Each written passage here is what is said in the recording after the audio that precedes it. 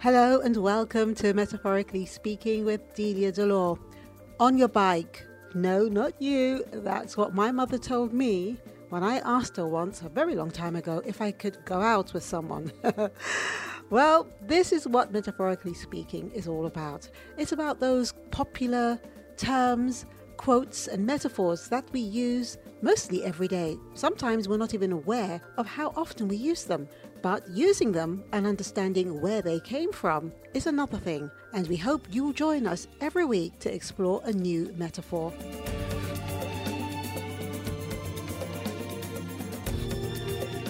This week's metaphor is children should be seen and not heard. I know you've heard that many times, and probably you found yourself saying it to your children and hearing your children saying it to their children too. Today I'll be speaking with stylist Denise Brown on how the phrase has influenced her life. She grew up under harrowing circumstances and used the phrase to make her stronger. But before I talk to Denise, let's find out where this phrase comes from.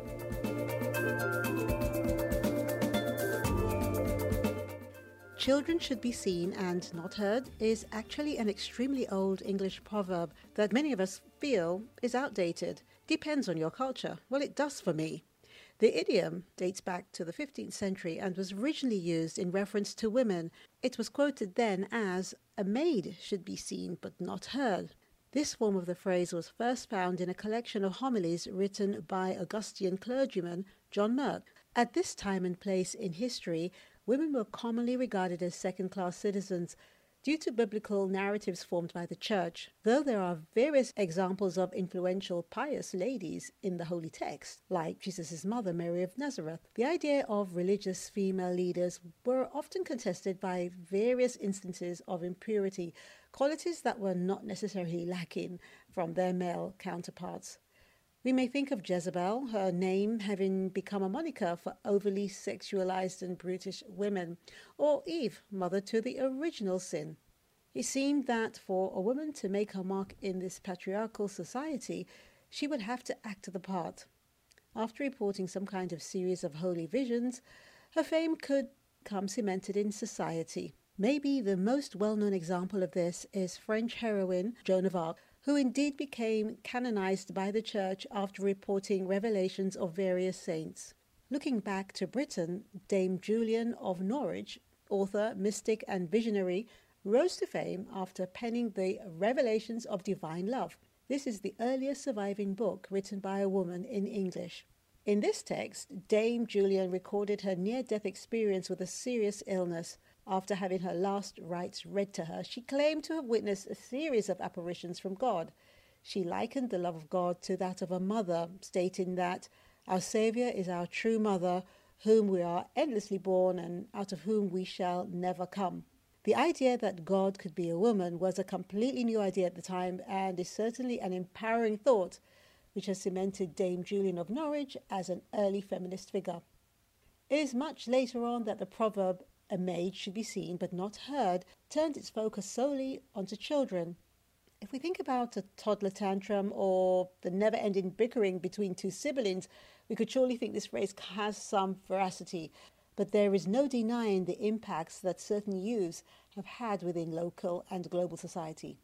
Louis Braille, a child who could not see, pioneered methods of communication within the blind society. I'm sure you knew that. Inspired by night writing, a tactic used by the French army at the time, Braille created a unique code consisting of 6 dots that could be printed to the size of a fingertip. By the age of 15, he had invented a tactile alphabet, which he then later adapted for both music and mathematics. This system is now widely used by the visually impaired community and has been adapted for use in modern technologies such as mobile phones. The innocence of children can be one of their strongest tools when facing an injustice in the world. It allows for a way to find focus and create a drive to fix the issue. Adults, having witnessed at least 18 years of hate, unfairness, and bureaucracy, become downtrodden by the system. Mounting responsibilities force us to tunnel our visions, forgetting about the bigger picture. And there are plenty of examples of juvenile activists, from the outspoken Malala Yousafzai to the headstrong Greta Thunberg. A child who has already paved the way for future generations was Claudette Colvin, the inspiration for Rosa Parks herself. In 1955, at the age of 15, on a ride home from high school, Colvin was told by the bus driver to give up her seat to a white passenger. She refused, saying that she had paid her fare and it was her constitutional right to sit there. Colvin had been learning about important figures in Black American history in school, along with discussing her own experiences with her class. When the news reporters asked me why didn't I get up, I said, history had me glued to the seat. I said it felt as though Harriet Tubman hand was pushing me down on one shoulder, and Sojourner Truth hand was pushing me down on another shoulder. And between these two historical women's, iconic women's, I could not move. I was paralyzed in that seat. Colvin was soon arrested by 2 police officers and remembers once she heard the jail door close behind her, the gravitas of her actions really hit her. The proverb, children should be seen and not heard, is not a phrase that reflects society particularly honestly. With the advent of movies and in turn viral videos, countless clips of amusing children have cemented themselves into our hearts. Whether it be their inability to pronounce words correctly or their innocent shamelessness, the antics of a small human warms many a heart. In fact, the first child star, the singing and dancing Shirley Temple, you know her, right? She was known exactly for this. Her blonde curls and adorable dimples lifted the spirits of many Americans during the Great Depression.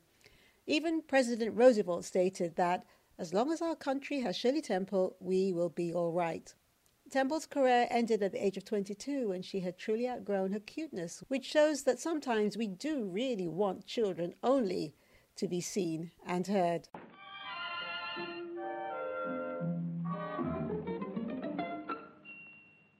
Oh me, oh my, I'm so sad that I could cry, with a very good reason why. I've no one to be gay with, that's why I wear a frown. No children I can play with, London Bridge is falling down, my fair lady. Because of the cultural attitudes that birthed this phrase, many people have had to fight to be heard. But demanding representation and breaking glass ceilings is something my guest this week, fashionista Denise Brown, is all too familiar with.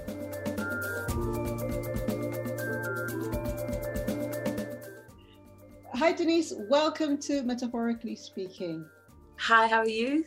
I'm great, thank you. And I'm really excited to talk to you because you are coming from a background and areas that a lot of people are in their own way. But the difference is you've managed to turn your life around to be the place you would like it to be at this place and time, because things change. You know, you may want to change it at another stage, but right now you seem to be in a really good place. So tell us about Denise Brown. Who are you? Hi guys, I'm Denise Brown. I'm a freelance fashion stylist, a teacher, and I'm a speaker. Okay, and tell us about, I know that you say that you're a teacher and I know that you motivate people, but what's different about the way that you motivate people? Because, you know, there's so many people doing that and, you know, in these days. What makes your motivational talks any different from the rest?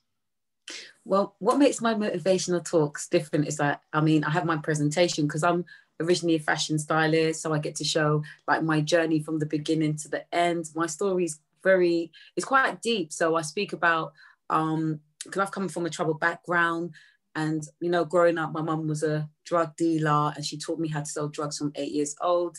And when I was younger, my dream was either to become a fashion stylist or a drug dealer. So my dream was actually to become a fashion designer or a drug dealer. So if the designing didn't work, I was going to be one of the biggest drug dealers like my mum.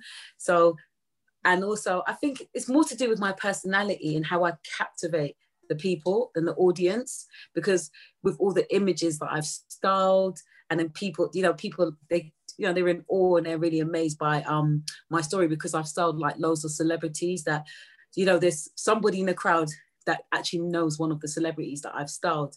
So that's what makes me unique. So I'm not just talking about I'm coming from a travel background. It's that I found fashion and it changed my life.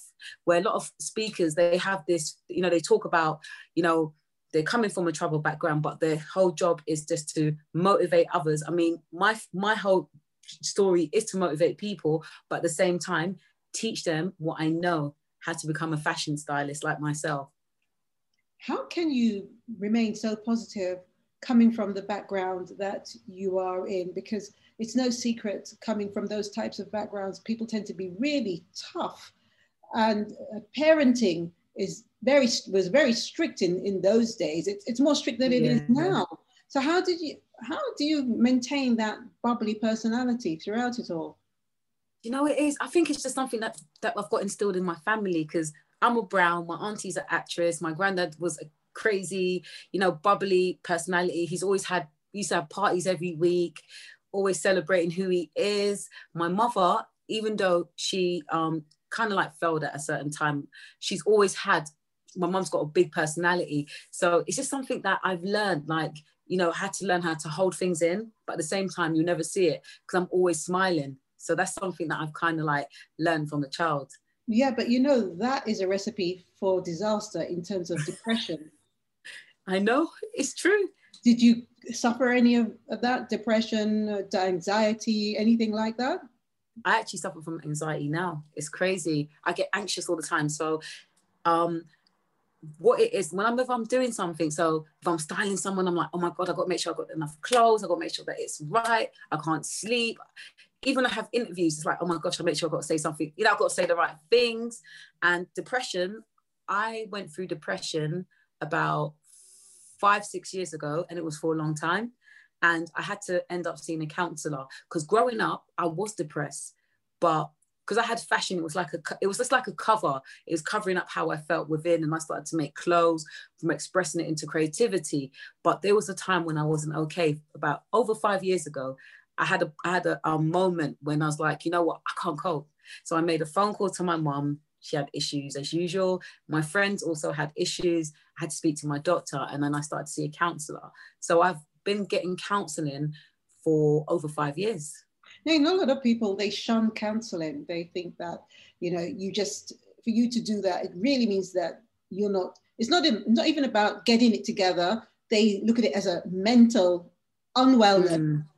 Now, I know for a fact that, I have lots of friends who are counsellors, and I myself, I get counselled because I think that we need to have that balance, But at the time when you were going through things, did you know exactly what it was that was making you feel that way? Was it a combination of you wanted to have a career that you haven't, or was it just a personal because of the way that you had been brought up?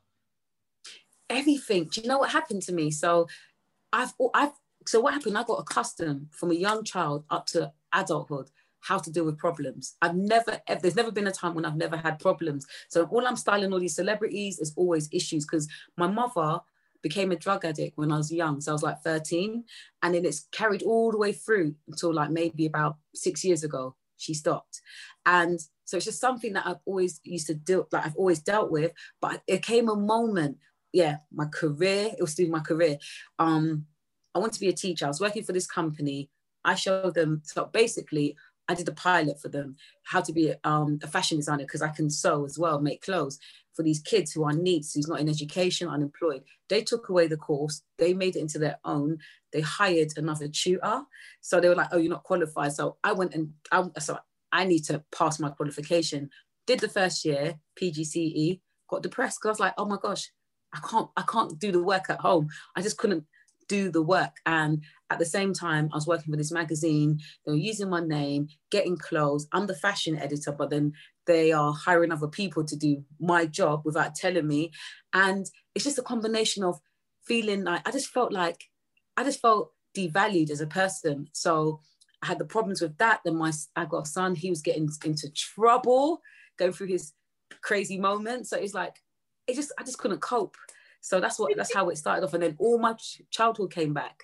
Yes, as well. Thinking, all the childhood that you had, you got that together as a child, but yet as an adult, when you were on roads to success, instead of saying, saying, okay, I don't care, you've done this to me, I'm going to show you, it just made you, just deflated you, you know, from what Yes. you're saying, you know, that's how it felt. And yet you had such a, you know, a bubbly personality.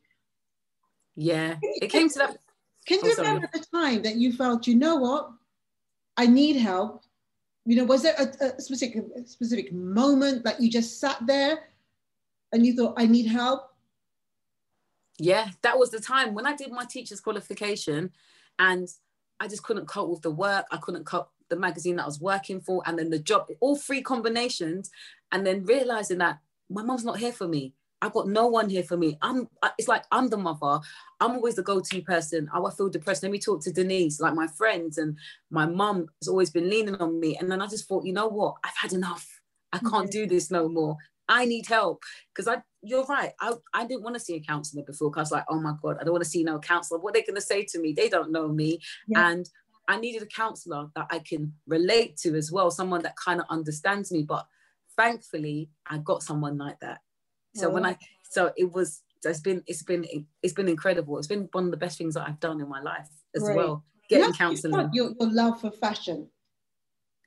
So I was 11 years old. So my mum's friend used to go to Ghana, and she used to bring back these amazing cloths. And I was really into hip hop. I was into like Salt-N-Pepa, Queen Latifah, you know, Run DMC and KRS-One.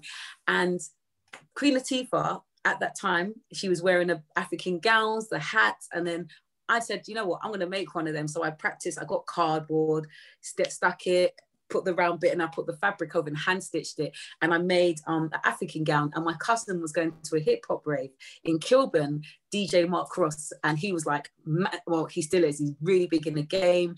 And I remember Karen Wheeler, you know, what's his name? Back to Life. Yes, so the two dancers, Dean and Hudson, they were going to be, I was like, oh my God, because I used to fancy them.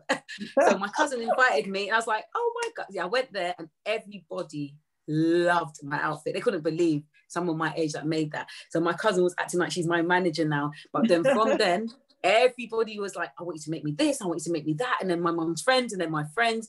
And I started to get a name from Kilburn. Denise is a fashion designer. And so how do you move from then the fashion designer, the local fashion designer, to dressing celebrities? How did that happen? Do you know what?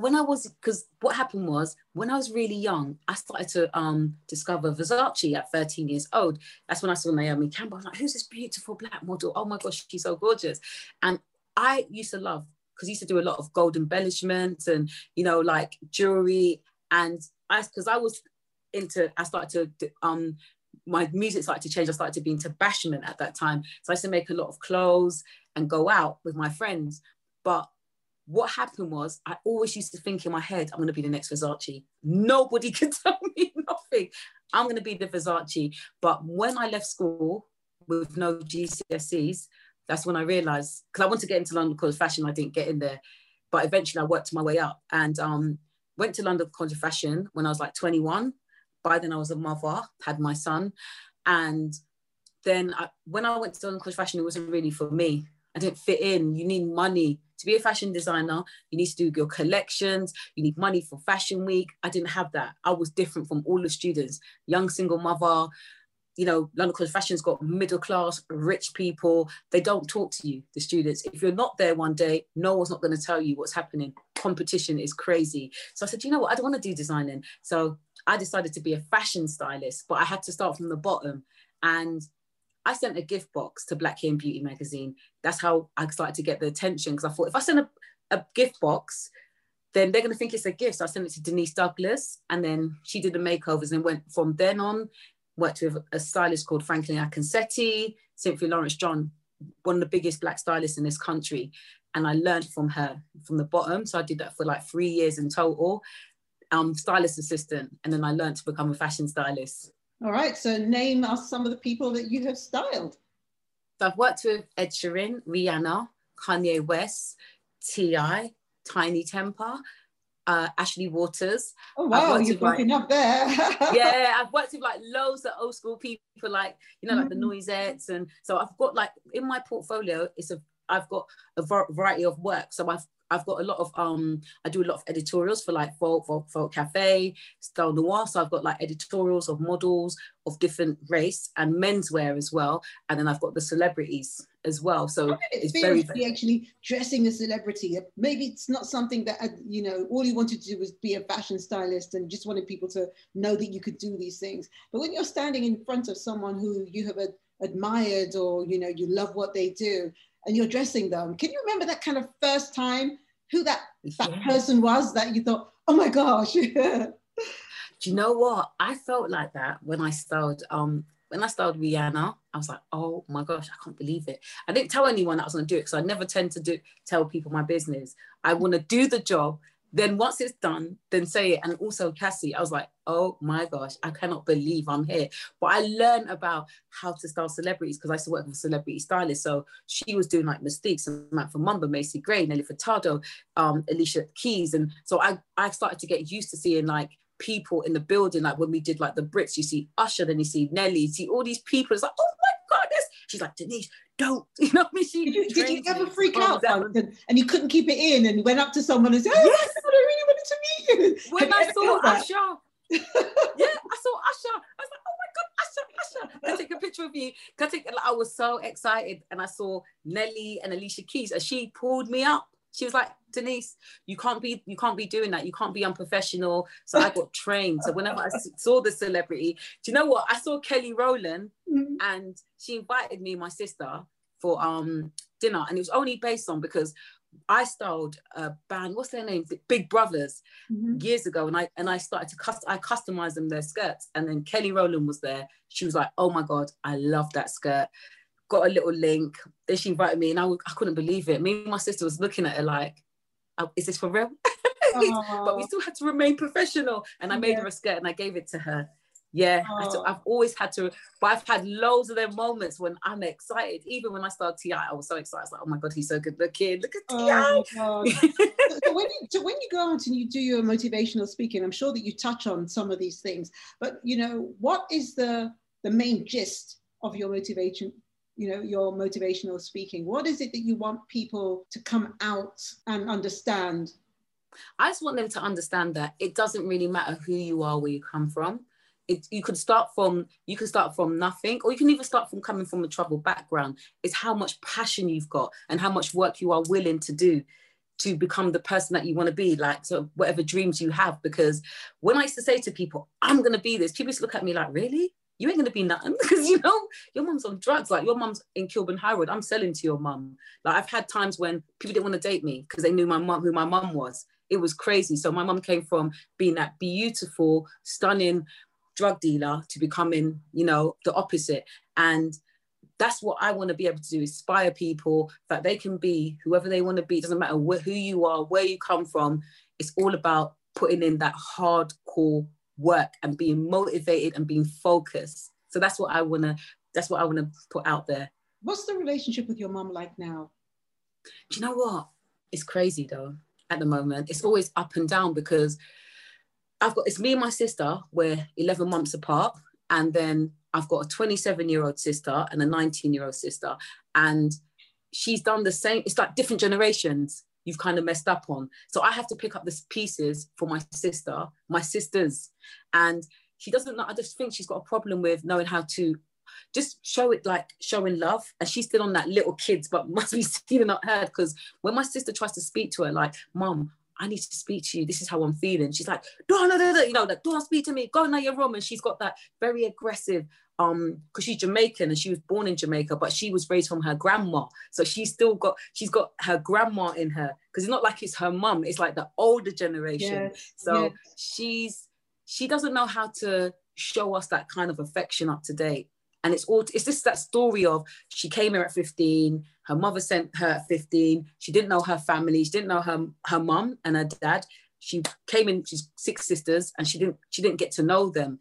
And by the time she was 16, she got pregnant. So, and she didn't feel loved from her mum. And then it's gone on to the generation now, because she wasn't got shown love. She doesn't know how to show us love. And so that's what the problem is. But we're not really tight. Yeah, but how do you show your mum love after everything that you've been, been through. She was responsible for the way you were brought up. How does she feel about you talking about her like this? Do you know what? She threatens me. She's like, I heard that you're talking about me. My friend told me. And then she turns around and says, Denise, why don't you write a book about my life? And she wants me to write the book. And then she would get half. I said, yeah, we can do that. But she's a character. If you met her, you would love her. She's crazy. Like, she's like so loud and bubbly. She's like, when we go out, she's the only one that's dancing in the room. She dresses. She's a wicked dresser. She's petite, like 5 foot. She dresses up in her hats, her scarves, her this. She's very well kept. Yeah. But I still love, do you know what? I've always loved my mum. You know what my main goal was in life? To do what I'm doing to help my mum. I didn't even think about myself. I didn't even think about my son. My main goal in my life is that I need to work hard so I can help my mum. I want to send her to rehab. That would stop her doing what she was doing? Do you not think she just enjoyed what she did? You thought that she needed to do it to survive? Do you know what it was? It was crazy because when I was younger, I couldn't see it. It's only since I got counselling, that's when I started to realise and got to know about who I am and why I've got bad habits. Because these habits that I've learned from a child, I brought it into my adulthood. I brought it into my relationships. I'm always trying to fix people. Oh, don't worry, I can help you. Friends, everything. And I always will love my mum unconditionally. Like my sister, who's 1 year younger than me, she's not talking to us. She's not talking to my mum. She's going around talking her thing, her truth. And she's not talking. And my mum doesn't understand. She's like, oh, why is she talking about? Mum, this is what you done. You did treat her different from me because she looks like our dad. So she got it more than me. Yeah. But she's very ignorant. That's the problem. She's ignorant and she doesn't want to sit down and listen. I even got my mum into counselling. I paid for it. I said, Mum, I'm going to pay for you 6 sessions and then we can do like together and we can get a mediator. I don't want no mediator. Do you know what I mean? So she doesn't want to try and heal on that side. It's just one of them things. She didn't get love. So I know her whole vision, her whole plan in life is that she wants to be loved from a man. That's what she's about. Yeah, she's in a situation, she's not happy. And we've been arguing over that situation. And I feel like her mum again because she's phoning me like, Denise, what happened? And I'm like, do you have any friends? Yeah. I don't want to hear this about my mum. I want to hear that because me and her 17 years apart now. We're friends now. We're not, I mean, obviously she's my mum, but we're like friends. I got friends at her age. Do you know what I mean? Like I can, we're like mates. So I'm like, can you talk to me about something else? Why? And I say, Mum, why are you like this? Since I've known you, you've always been going after the wrong men and you're so beautiful. But I would always love my mum, regardless. If I make money, sorry. No, that's okay. I think I've got a good gist of, who you are and how you were brought up and what you're doing right now. But if we look at society as a whole, we have a responsibility as adults, as parents, to ensure that our young people develop a maturity and maybe ambition is the word I'm looking for. Ambition.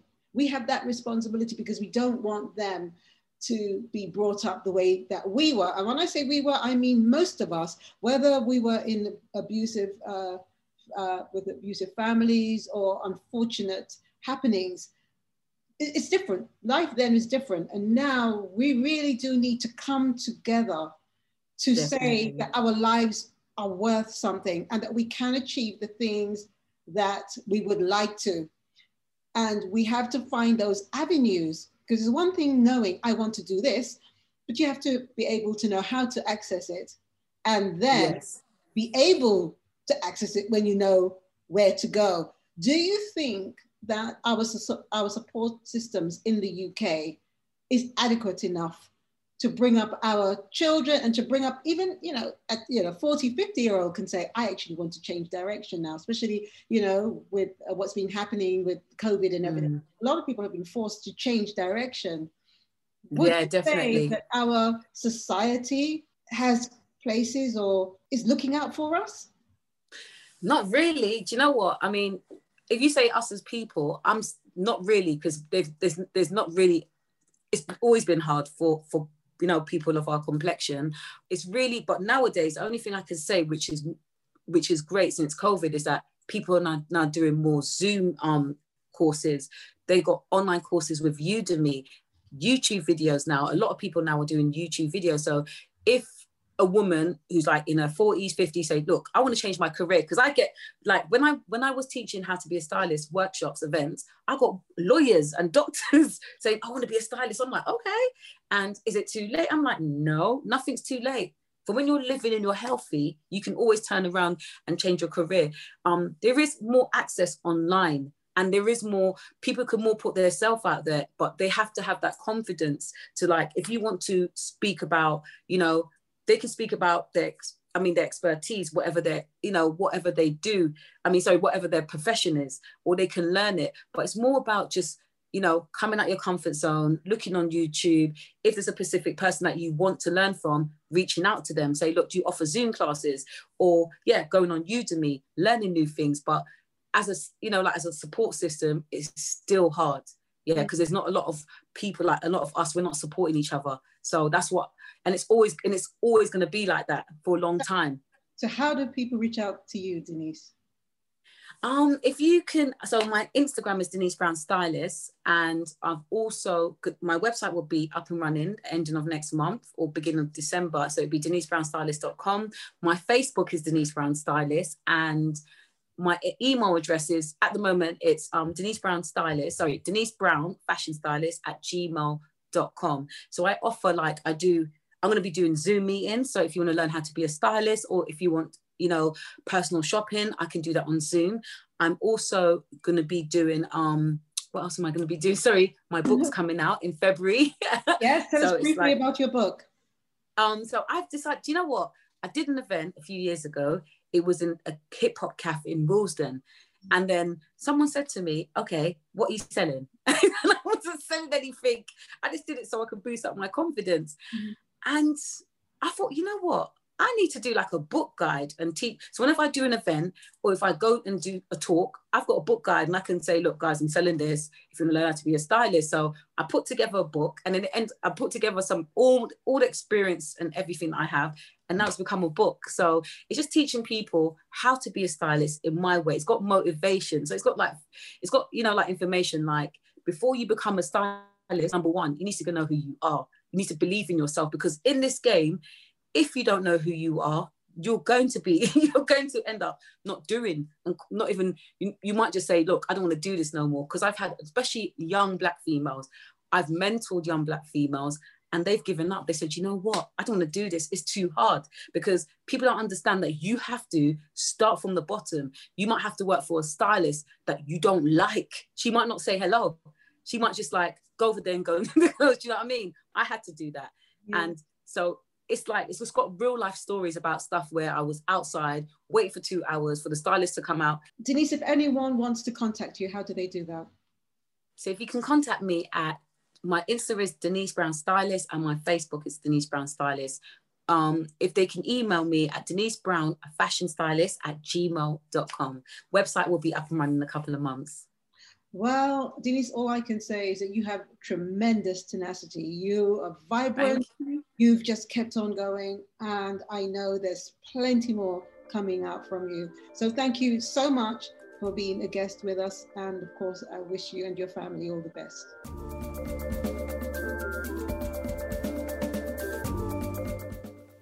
Do idioms shape nations? And if so, how?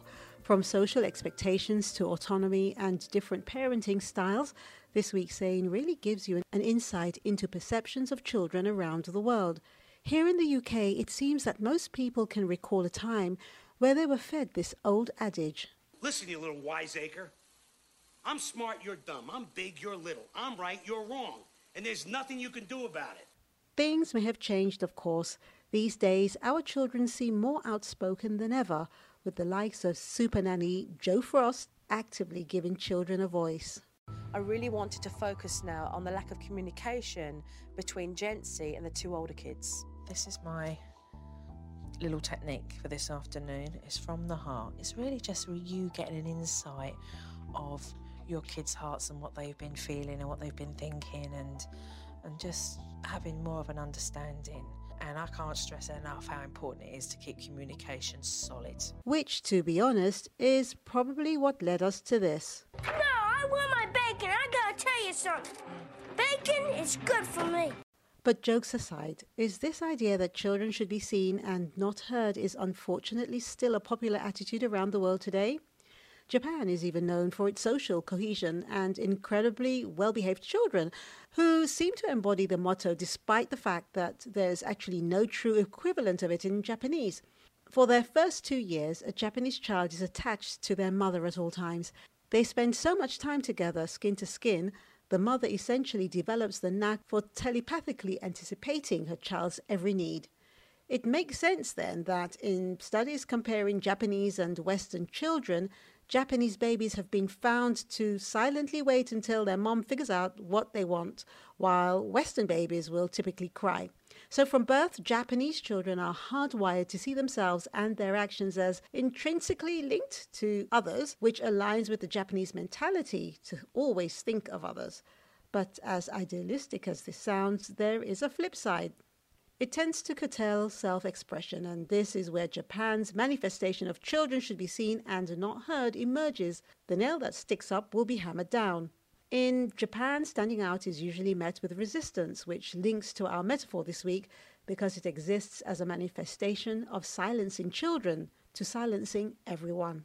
Here's a snippet from a TED talk by Kanko Moritaka, who relates her experience of being an outspoken child in Japan. Let me talk about my experience where I felt like the nails that stuck out in the harmony. When I was elementary school student in 4th grade, I experienced these ideas for the first time. I was an outspoken student and I could do whatever I wanted. When my teacher asked questions, I always raise hand and I want to answer every question.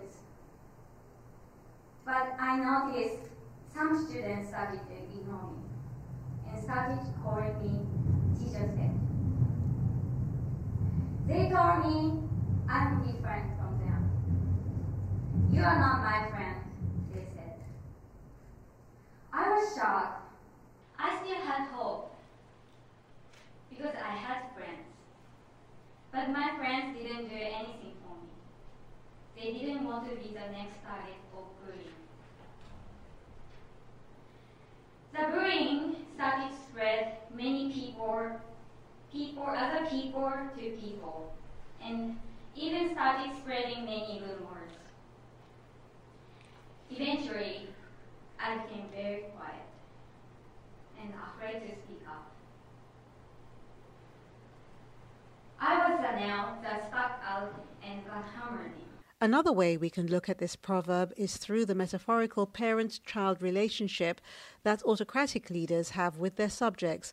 The expectation that citizens under a dictatorship should unquestioningly accept unearned authority very much evokes the image of powerless children who are denied the right to self-discovery and expression.